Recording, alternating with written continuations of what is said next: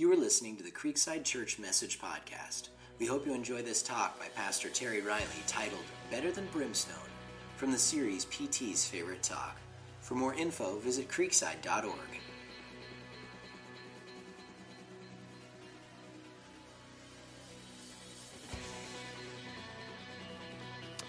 Today, probably I'm giving, I don't know if it's, yes, this would be A, not the, a favorite talk, okay? I'm getting to that now. Someone said that all great men have their favorite texts, but this has been called everybody's text, the one that I'm talking from today, because I'm not a great man, but I'll say this, that John chapter 3 verse 16, and Luke chapter 5, by far are my favorite texts in the Bible. If you don't know, Luke 15 is the parables of Jesus when he tells the parable of the coin, the parable of the sheep, and then the parable of the prodigal son. And you say, well, that sounds really good. How come you're preaching from John 3? Well, because I don't think I've ever preached from John chapter 3. But I've preached from Luke 15 probably 6 or 7 times in the time that I've been here. And I love both of these texts because of this reason. They basically encapsulate the gospel, the essence of the gospel, and the heart of God, Christ himself, for humanity. And it really is the essence of the good news of why we meet and why we do what we do, and ultimately why I do what I do. It was a few months ago that I read an article, and the writer used this term, better than brimstone. And for some reason, it just resonated with me. I loved the sound of it, and I loved what he said about it. Because he noted how Jesus came to reach out to people, not to judge them, but to reach out to them. And he talked about how the message of Jesus, and I know this all, and it's nothing really new, but it just at that time, for whatever reason, again, it resonated with me, that Jesus' message was this: the kingdom of heaven, or the kingdom of God. Repent and enter into the kingdom of heaven and the kingdom of God. Those two terms, kingdom of heaven, kingdom of God, are really interchangeable in the New Testament. They're the same thing. When Jesus uses them, he's talking about the same thing. Now, a lot of people think, oh, bless the Lord, it's by and by, pie in the sky, heaven. But it's not. The kingdom of heaven, the kingdom of God is here and now. Jesus said in Luke chapter 17, verses 20 and 21, the Pharisees were sitting around, kind of attacking him, and they said, well, tell us, Jesus, about this kingdom. Where is it? You said it's going to be established. Jesus looks at him and he says, look around. The kingdom of heaven is within you. Why? Because Jesus said, I'm going to set up a kingdom in the hearts and lives of people, not an earthly kingdom that people can see. That's going to come at the end of the age. So what we are experiencing, if you know Jesus Christ, if you invited him into your life, guess what? The kingdom of God, the kingdom of heaven, Jesus says, Luke 17:20, resides within you. So what does that mean? Well, everywhere you go, you are taking the kingdom of Jesus. What does a kingdom need? It needs a king. So because we are the kingdom that is manifest now, present tense in this world, we're taking Jesus with us. Now, what does that mean? It means what Jesus did back then is good for today. And this is what it means. With him reigning in our lives in this church, life can change. Life can be different. Life can experience transformation here on earth. And things that are happening in heaven can happen here on this earth. Things can change. People can change. Heaven can invade earth. Life doesn't have to stay like it is. Tell your friend next to you, wherever you are, if it's not good, it doesn't have to stay that way because of Jesus. Tell them it's true. When the kingdom invades. Yeah, well, be careful with your spouse. Yeah, Trina, listen, it doesn't have to stay, though. It can get better. But that's what we have to know. Because if we believe that for us, then we can believe it for everybody around us. Because that's what Jesus brings. See, before we evangelize, and I don't really like that word because it's such a Christian-y word, but because many of us are at least aware of it, to evangelize means to reach people for Christ. Before we evangelize, we must Emmanuelize. Oh, well, there's another Christian. What does that mean? Well, remember in Matthew Matthew 1, 21 through 23, it says that Jesus came, he was born. They called his name Emmanuel, God with us. So to Emmanuelize means that God is with us. That's why Jesus came. He came to be able to be with us. And see, what we understand is when we Emmanuelize, it means to incarnationally live. It means to go and to be with people. It means to live among them as Jesus lived among us. And now because his kingdom and his life reigns within us, we can go and we can take him with us. And this is what I know. Before we evangelize, we have to Emmanuelize. And when you Emmanuelize, it will oftentimes lead to a conversation. And when it leads to a conversation, then there can be sometimes a discussion and even at times a confrontation for somebody's sin. Now, put a comma there because I'm going to come back to that. And then after the confrontation of sin that needs to happen so people understand why they need Jesus, then transformation can take place. Because it really is a process. And sometimes we forget that. We had this delightful group of people yesterday in 101, and I felt really bad because it was supposed to go from 10 to 12, and I thought I got an email that said it was going from 10 to 1. And so, man, I'm like just going after it. Taking my time and, covering everything. And then I find out that it's supposed to end at 1 because a lot of stuff happened that wasn't supposed to. So we ended. But the people, that's, lest I digress, squirrel, all that to say, it was a really good group yesterday. And but what was cool is I was going around the table, I think it was like 14, and they were all introducing themselves and telling their story of who they were, how they came to Creekside. And one of the gals, I hope I get this right, but it was something like this. By the time these people were telling their story, I said, okay, you know Creekside, because they were all telling stuff like I'm telling you today. It was amazing. So she says, you know what, how'd you get to Creekside? Well, I was working with this gal, she's a waitress, and we were waitressing, and I was telling her about some of my struggles in my life, and so she says, well, you know what, you really need God. You need to give God a chance, and you need to get into church, and they're talking about, I don't know what the time frame was, but they're talking over time about needing to do that. And for whatever reason, the gal didn't really say where she went to church, so the gal finally decides, okay, I'm going to go to church. So she goes to church. Guess who she runs into in the Creekside parking lot? This other gal. I mean, only God could orchestrate that kind of thing. You know what I mean? And then I got to baptize her and her husband just a few months ago. It's amazing. But it happened with what? Because this one person says, I'm going to be Jesus in this situation. I'm going to Emmanuelize. And then I'm going to share my life and my story. And then they're going to end up in church. Doesn't always happen, but what a joy when it does. See, we want to rejoice. We want to worship Jesus all the time. The one who came, he died on the cross for our sins. But we got to make sure, loved ones, that we see him as alive and living through us. Because that's how people get to know him, through us. So often when the church thinks of Jesus and reaching people, the first thing they think of, and some of you might even think this way, and let me help you. We think we got to confront people's sin. Now, hear me. That has to happen at some point. Because nobody moves forward if the sin in their life isn't confronted. But when you study the life of Jesus in the Gospels, that's not where he started. He usually started with where the people were and where their questions were. And he Emmanuelized. He was God with them. He stepped into their lives, into their neighborhood, this God wrapped in human flesh so that he could reach them. And I said this a number of times, but it's revelatory for me. That some followed and some didn't. He could go into the worst places, the highest religious places, the highly intellectual places, the dregs of culture in his day. He could walk in, he could love people, share the gospel, and then he could leave. And say, love you all. And some would follow and some wouldn't. Some would literally follow him, and some would follow in their hearts, but some wouldn't. And Jesus didn't take it personal. He just said, okay, let's go.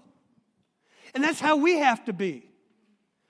When somebody doesn't change their lifestyle immediately or for years, we still get to love them. Just like Jesus. You know what that does? That takes so much pressure off of you and me. Now when I preach the gospel or I share on Sunday or whatever, I used to, who's going to come back? Who isn't, And I have this reoccurring nightmare that someday nobody's going to come back. And there's a pressure on me for that, but it's a lot less than it used to be. Because now I realize I'm not God, he is, and, he'll work with you.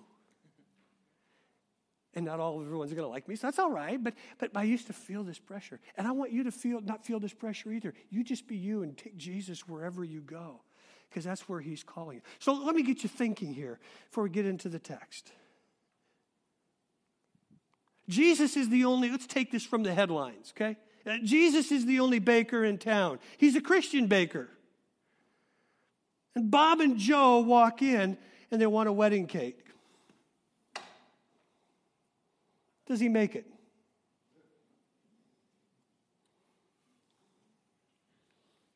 I don't know either. But I do think about it. Steve and Sally, they're living together. They walk in and they want a wedding cake. Does Jesus make it for them? Now here's my question. That's Jesus. I don't know what Jesus is going to do. But isn't it interesting that in the headlines of our papers today, the people that become kind of famous is the ones that, the homosexuals coming in, and I'm not going to make their wedding cake. And I'll tell you in here, because I know all of you, you're all thinking really now. You're dialed in, Some of you are punching me, and some of you are going, come on, preach it, brother. Let them know. I'm going to leave you hanging. Because this is what I find so interesting, is that a baker will, and hear me, okay, listen, I know those signs, that say we reserve the right to refuse service to anybody. Okay, great, yeah, we're Americans, we're independent, we can do whatever we want. But let me just remind you, we live by a higher standard. We don't live by the Constitution is important, and I'm committed to that, and the Bill of Rights, and all of those things. But I also know I've got a higher calling. Okay? We do. So I understand rights, but I'm going to live by the rights of heaven, not by the rights of the Bill of Rights. Okay, now, again, squirrel. Let me get back over here. So why would somebody get, really praised or looked up to because they wouldn't do it for a homosexual couple, but they would do it for a couple living together? They never asked that question. I don't know what Jesus would do. But I'll tell you what I think. Whether he would do it or not isn't the bigger question, but I don't think he would do this. Oh yeah, Adam and Steve? Oh yeah, okay, no, I'm not going to do your cake. I don't think Jesus would stiff-arm them right out of the chute. I think he'd sit down with them. And just like we're going to see in the text today, it would start with a conversation. Hey, guys, tell me about your life. Where are you from? Tell me about your family. What's brought you to this point? You hear what I'm saying, loved ones? See, we as Christians, and are you saying, PT, we shouldn't have convictions? Biblical convictions? Absolutely not. Hang around here. I'm going to preach the Bible. I'm going to tell you, convictions are critical, but it's how we live them out. Jesus never acquiesced to anybody.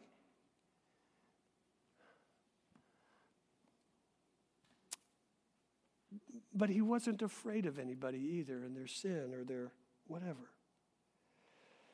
See, the problem is today, loved ones, is churches and people line up in two ways. They're condoning or they're condemning. But Jesus didn't do that very often. I think Jesus always had another option. What if there was another option for you and I? Where maybe we would sit down with and we would eat with and we would relate to and just simply start a conversation. Because that's what we oftentimes saw Jesus doing. That's how he influenced people. And dare I say, loved ones, we are going to have much more influence, which is part of our Creekside vision, is to influence people in a community and into a world with a life-altering message of Jesus Christ. And you can't do that if you're stiff-arming everybody with your principle. But you can do it by inviting people in while you're still keeping your principles.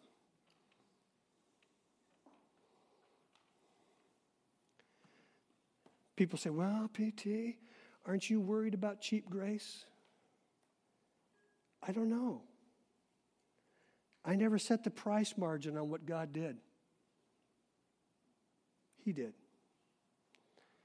Paul said it this way, for by grace you have been saved through faith. It is not of your own that anyone should boast, for it is the free gift of God. In being free, it seems to me God made it fairly inexpensive for everybody. Now, I don't believe that we should ever cheapen grace. But I don't think we should make it more expensive for people than what God did. Now, hear me. Jesus prayed in John 17, Father, I pray that you don't take them, who? His disciples, us. I pray you don't take them out of the world. This is what I do. I pray that you protect them from the evil one. Can I tell you that is Jesus' prayer for you and I today?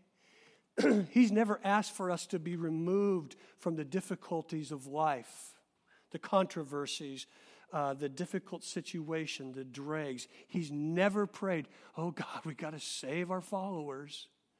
No, he says, I want you in there, but while they're in there, I want them to influence, and I want you, God, Heavenly Father, to protect them while they're doing my work. See, that's a big difference, isn't it? Where God doesn't say, I'm not here to isolate them, I'm here to insulate them for my purposes and to use them wherever they are. See, that's how Jesus lived. Everywhere he went into these situations, and he influenced people. They never influenced him. And as we get to the text today, this is almost a vision talk, because this is the talk that I would want everybody to hear if this was my last one. Lord, don't let it be. But if you heard this today, I'd say, okay, well, they got what's most important to me, because this is like probably 35 years of ministry distilled into one talk. And a lot of you have heard these themes. But this is who I want to be. This is who I want us to be. So John chapter 3, we're going to come to this deeply religious man. He's moral. He's together. He's religiously smart. He had a lot of religion. He's probably talked about a lot of brimstone. But something isn't right in his soul. There's a dryness, and there's a lack of depth, and there's an emptiness to his soul where he says, I got to find out what this other thing is. I got to find out what's going on over here with this itinerant carpenter named Jesus, because it ain't happening here in the gut. This religion, it ain't happening. So he goes to see this carpenter named Jesus, who's talking about the kingdom of heaven that has come and it's here. But he wasn't connecting it to religion. He was connecting it to communing and living with the living God. So let's pick it up in John 3. Chapter 3, verse 1. So there was a man, he was from the Pharisees, named Nicodemus, a ruler of the Jews. So you got to remember, this guy was religious, but he was on the upper echelon. He would have had like alphabets after his name. I mean, it would have been Dr. M. Div, whatever. He was big. Well, this man came to Jesus at night. Notice that. He comes at night. I'll tell you why in a little bit. He comes at night. He says, Rabbi, I know that you've come from God as a teacher. Doesn't recognize him as God. He just says, you come from God as a teacher. For no one could perform these signs you do unless you were with him. Jesus replied, I assure you, unless someone is born again, he cannot see the kingdom of heaven. Whoa. I was just trying to compliment you, dude. Yeah, get born again. He probably wasn't quite that straight, but he knows who he's dealing with here. So verse 4, now Nicodemus starts asking some questions. But how can anyone be born when he is old? Nicodemus asked him. I mean, can he really enter his mother's womb a second time and be born? Now remember, this guy's pretty smart. So he's asking kind of some interesting questions. And Jesus answered, well, I assure you, unless someone is born of water and the Spirit, he cannot enter the kingdom of God. Whatever is born of the flesh is flesh. He says, you come from your mama and your daddy, so that's the flesh. And whatever is born of the Spirit is spirit. So don't be amazed that I told you that you must be born again. Dude, you got to be figuring this out. You're a bright guy. And then Jesus, I'm sure they're outside probably somewhere, because like I say, Nicodemus is trying to go stealth. And all of a sudden I'm thinking the wind blows. And in the Bible, a lot of times the wind is a picture of the Holy Spirit, representative of the Holy Spirit. So I could just see Jesus standing there, and all of a sudden this wind comes in and kind of wafts around him. And Jesus says, the wind blows where it pleases. You hear its sound, but you don't know where it comes from or where it is going. So it is with everyone born of the Spirit. It's a God thing. It's a mystery, but it happens. Can't see it, but you know when it's there. So Nicodemus is scratching his head. How can these things be? Are you a teacher of Israel and you really don't even know these things? Jesus replied.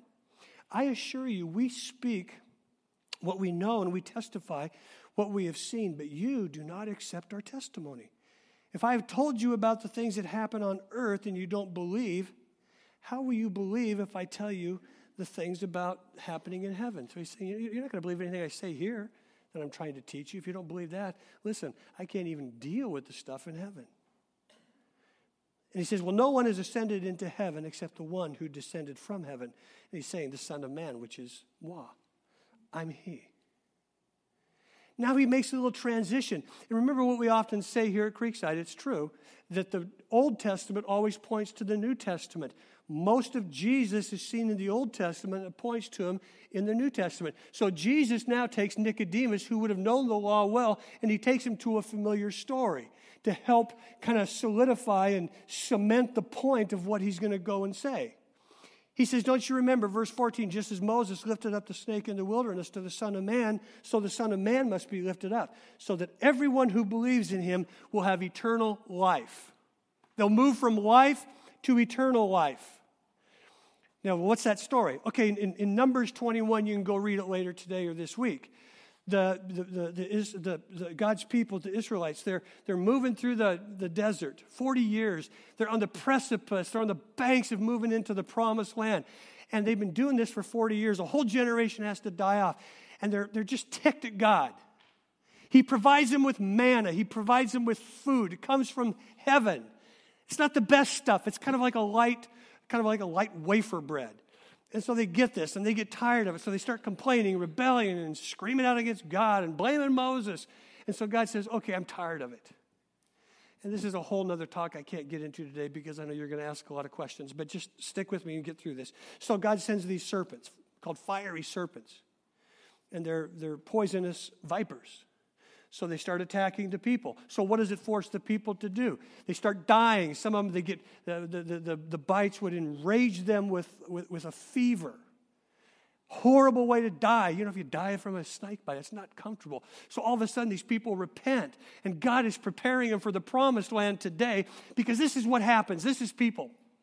If you're not happy today, you won't be happy tomorrow. If you're not happy where you are today, when the better comes tomorrow, you still won't be happy. So God's saying, you've got to learn to be content where you are before I give you the best. And so these people rebel. They send the snakes. And then Moses goes, God, we got to do something. The Lord says, okay, this is what I'm going to do. I want you to make this fiery brass serpent. And I want you to put it on a pole. I want you to stick it in the camp so that when people see it, they can look at it. And that's how they're going to get healed. They get bit, look at the snake.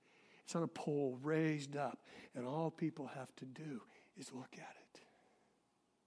So Jesus reminds Nicodemus of this story because what is he saying? He's saying, Nick, this is what I'm talking about, bro. Just like back in that day when those people by faith had to look at that snake to get healed from their bites, I'm going to be lifted up.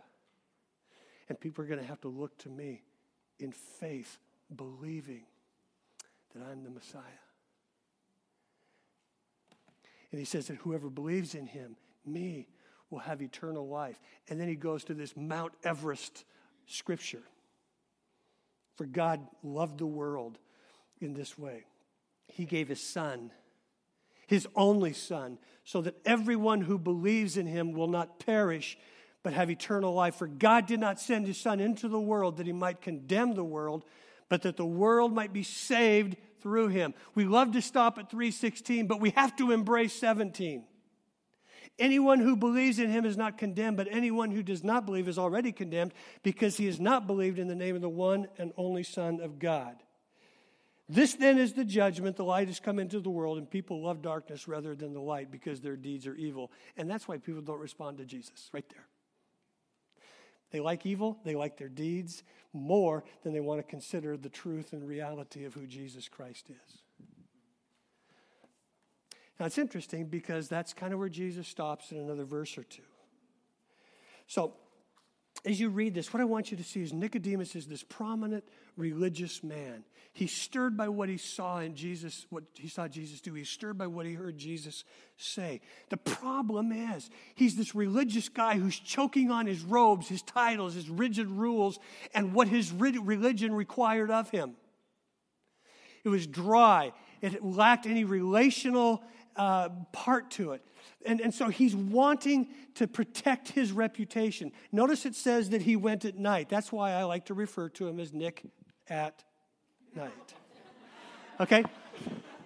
So we're talking about Nick at night here, the original Nick at night. And he goes and he stands before Jesus. Why? Because he wants to protect his reputation. Because at this time, all of the Pharisees, the Sadducees, the scribes, the religious dogs, they've already got their guns locked and loaded to take Jesus out. And he knew that if they found out that he was going to meet with this itinerant carpenter, he probably would have been excommunicated. So he goes at night. He goes stealth. And so he says, Jesus, you're a great teacher, and he kind of butters him up, and Jesus goes right for the jugular. He begins to chip away at his religious heart with truth, knowing you can't help a blind man by turning the lights up brighter. He knows you can't help a deaf man by making the volume louder. So he goes right to the purpose of speaking to his heart, and he says, listen, you got to be born again. Because he knew that Nick at night was living this religious life, believing that one had to work to reach God. One had to earn his way, built on good deeds to gain God's favor. One had to go to church, had to give, the synagogue, whatever it was, to prove that, boy, I'm a God follower. He knew that Nick believed that it was all based on the outward, how a person looks, how a person carries themselves.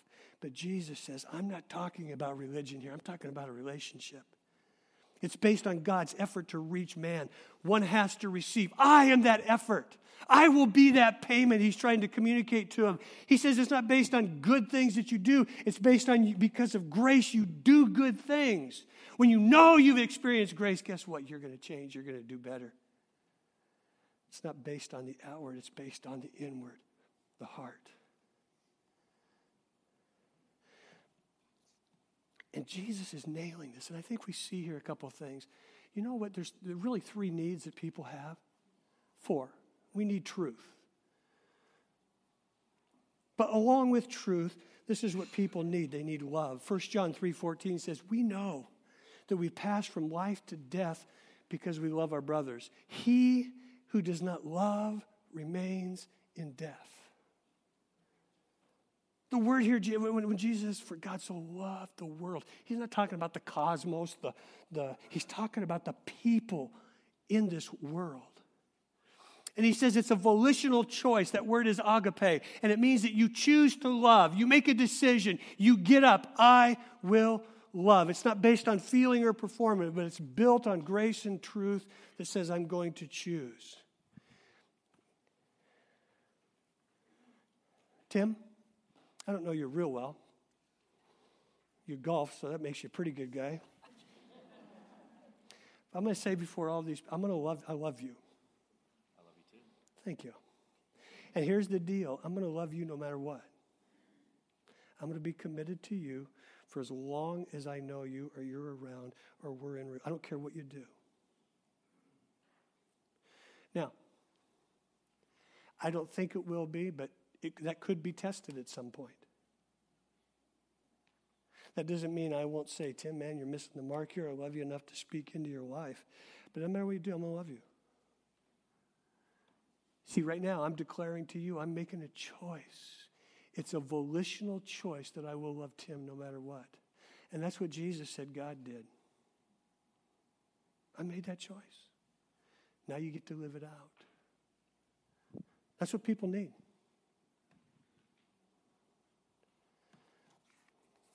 Second thing, see, this is sometimes we forget that this love piece is the litmus test. And then we got the extreme, boundaries. We don't, we're just going to love everybody no matter what. We're going to love no matter what, but we're going to challenge him in areas. But see, this is what Jesus did, and he's on the cross. In England of 1878, we saw just a wonderful demonstration of this when the second daughter of Queen Victoria, Princess Alice, her young son, had contracted this disease called black diphtheria, which was very, very contagious, and most people died from it back then. And once the boy was diagnosed, what they did was they quarantined him so Mama couldn't go see him anymore, just talk to him. But the nurse would go in there, and after being quarantined, the Mama, Princess Alice, heard the little boy say to the nurse there, "How come my Mama doesn't come in and kiss me and hug me anymore?" And that just, Princess Alice heard that, and not only melted her heart, but it melted away the quarantine. So she went in there a short time later after the nurse left, and she started hugging and kissing her boy, telling him how much she loved him. And within just a short time, she was buried. She died. See, that's what Jesus did for us, loved ones. In the midst of all of our sin, he just comes and he embraces us. And he really took on the kiss of death on the cross so that we could be forgiven and remove this disease called sin. And can I tell you something? Sometimes we got to do that for other people. We got to be willing to step into their lives and maybe just kiss them a little bit in some of the darkest, dirtiest areas. Second thing people need is acceptance. Acceptance is just simply accepting people where they are for Jesus' sake. Jesus always started where people were, not where they should be. Aren't you glad for that? I am. I know I'm still not where Jesus wants me to be. But this is what I also know. He took me where I was. And he says, I'm going to work with this little guy, and I'm going to bring him to where I want him, and he's still doing that. And that's how we have to see people. See, sometimes the church wants people to be a certain way when they walk in those doors. That can't happen. We're going to have a fairly significant celebration of life here on Tuesday. And I know what that means. Probably going to be 400 people here, 450, and going to be packed. You know what that means? It means there's going to be people here smoking. Now, this doesn't bother me at all. But sometimes some Creeksiders have come up to me in the past and they'll say something like, "Oh, Pastor, can you believe it? See all those cigarette butts out there? They're just all over." Yeah? Well, it just doesn't look good. It doesn't look like a church. Oh, I think Jesus is probably applauding and say, that's my kind of church. We don't quarantine people for smoking. We don't say, here's your little section over here. And yeah, would it be nice if they picked them up? Yeah, but big deal. See, can we not be so sterilized and so sanitized that a few cigarette butts are going to make it unchurch-like? We're just going to love people. I told First Service, I says, you know what, if they invited me out there, I'd go out and smoke with them. And then I thought better, and I said if I did, it'd probably kill me because of my bad asthma. And I've really never enjoyed smoking. So other than that, but I'll go out there, be with them. You know what Jesus would do? That's what he would do, I think. We accept people where they are, not where we expect them or where we want them. Ephesians 1 says this, that we have been accepted in the beloved. And that was written back in 60 A.D.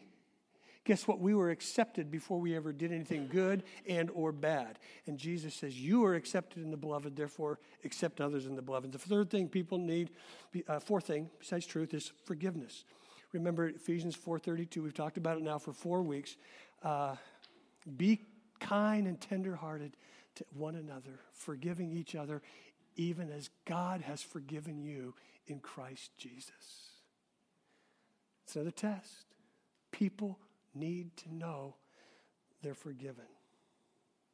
Amen. So why did he come?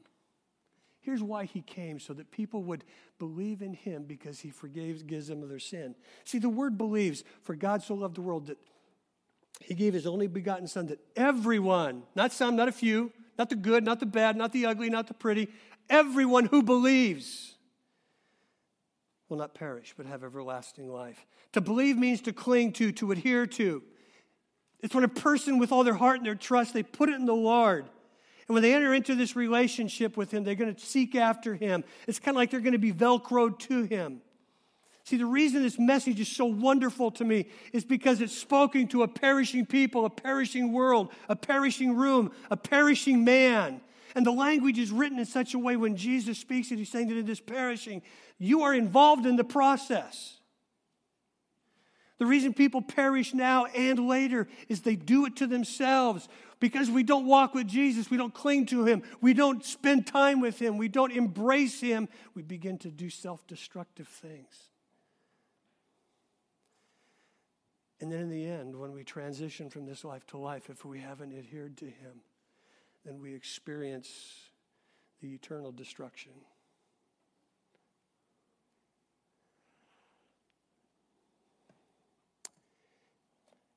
And the reason people do that, as we read it earlier, it's because they love the dark more than light. I'm so thankful for his gift. So here's the paradox, though, of love and judgment. He says, I came to save, verse 17, not to condemn or to judge the world. Now, some of you are Bible thinkers or Bible scholars, or you know the word well, and you're going, yeah, but in 6 chapters, in John chapter 9, Jesus says, for judgment I came into this world. And so you're thinking, well, PT, how does both of those work out? Well, hear me. Jesus came into this world not to come down on people, but to reach out to people. He didn't come to point a finger, but to extend a hand. So hear me. This is really important because judgment's going to happen ultimately. Just in case you don't, I believe in hell, okay? That's why the message is so important. People are going to go to hell if they don't respond to Jesus. But judgment isn't happening today. It's going to happen in the end. When Jesus says that in John 9, what he's saying is if people don't respond, they're already in judgment. But until they die, they can respond. But they're bringing that destruction and that judgment upon themselves. Jesus said, just by virtue of me being here, I'm not executing it while I'm here, but it will be executed long after I'm gone in the end. And we can never forget that, loved ones, because that can kind of keep this white-hot burn in the belly to reach the lost. But this is an important part to me because of this. I get so tired of these winged-out Christian so-called leaders that go on TV and they say things like, it's the judgment of God. Really? Oh yeah, Katrina. Had the hurricane come through there, it flooded, all that mass destruction. You know why, don't you? Because there was a group that was going to have a convention in there that next week. We got to come in and they judged him. Really? Oh, yeah. My Bible says Jesus didn't come to condemn and to judge, but he came to save people. Oh, Loma Prieta. Yeah, San Francisco paid a heavy toll there, didn't they? You know why, don't you? Yeah, God's judging them, right? Yeah, amen, bro. Preach that, brother. No. You know what Romans 8 says? It says that creation, it's like you and me. It is literally groaning. It's crying out for its redemption. That when the curse came in Genesis 3, the world was cursed. And that's why we have all these upheavals. I mean, I'm thinking, if God's going to judge, I'm going to go to Amsterdam. I'm going to go to Rio de Janeiro. Think of wherever they have wonderful debauchery, or Florida for the, what do you call those spring breaks. God is not capricious, and he doesn't just, well, then why doesn't he stop it? I don't know. Why didn't he stop a lot of things? Because, we're sinners and we live in a sinful, fallen world. That's the bottom line. But God's MO, loved ones, is not to bring judgment. We're living in the dispensation of grace until Jesus comes back. Then judgment is going to let loose. But until then, you go on TV and some preacher gets on there and says God's judging it, say, pfft. He's here to save people. And I want every person to know that, because it will change the way you talk and think and respond to people. Because otherwise you'll be going, who's next? And that's sad, because a lot of Christians think that way. So here's what's interesting as I close. In this story, Nick leaves Jesus in the dark. We don't even hear him saying goodbye. We don't hear Jesus saying goodbye. We don't hear Jesus go, Nick, come back. I want to disciple you. You're a smart guy. You need me. All of a sudden, Jesus is talking and nothing, we don't know where he goes.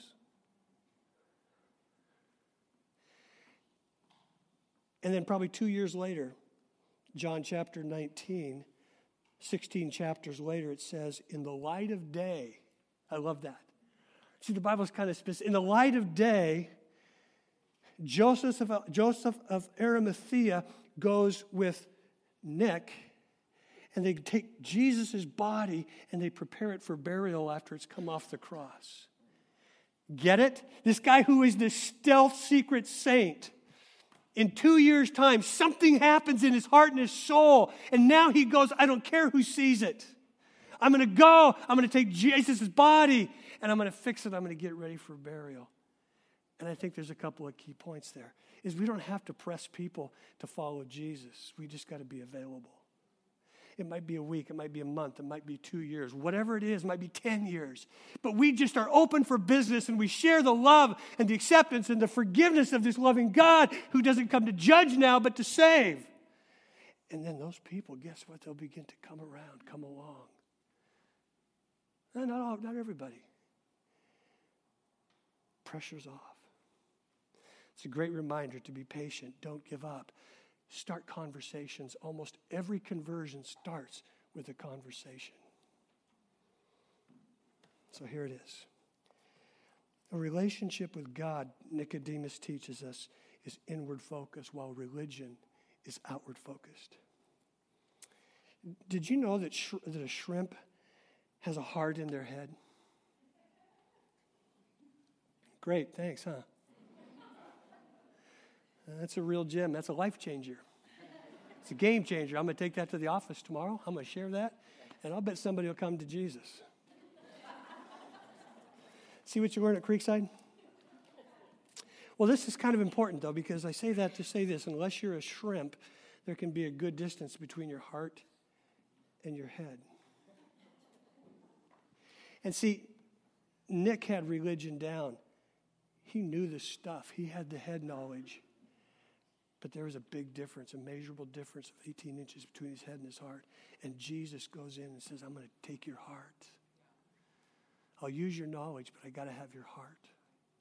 And see, loved ones, that's what we got to do with people today. We can't go in there finger pointing, head bashing, Bible thumping. We got to go in, conversation, speak to their heart.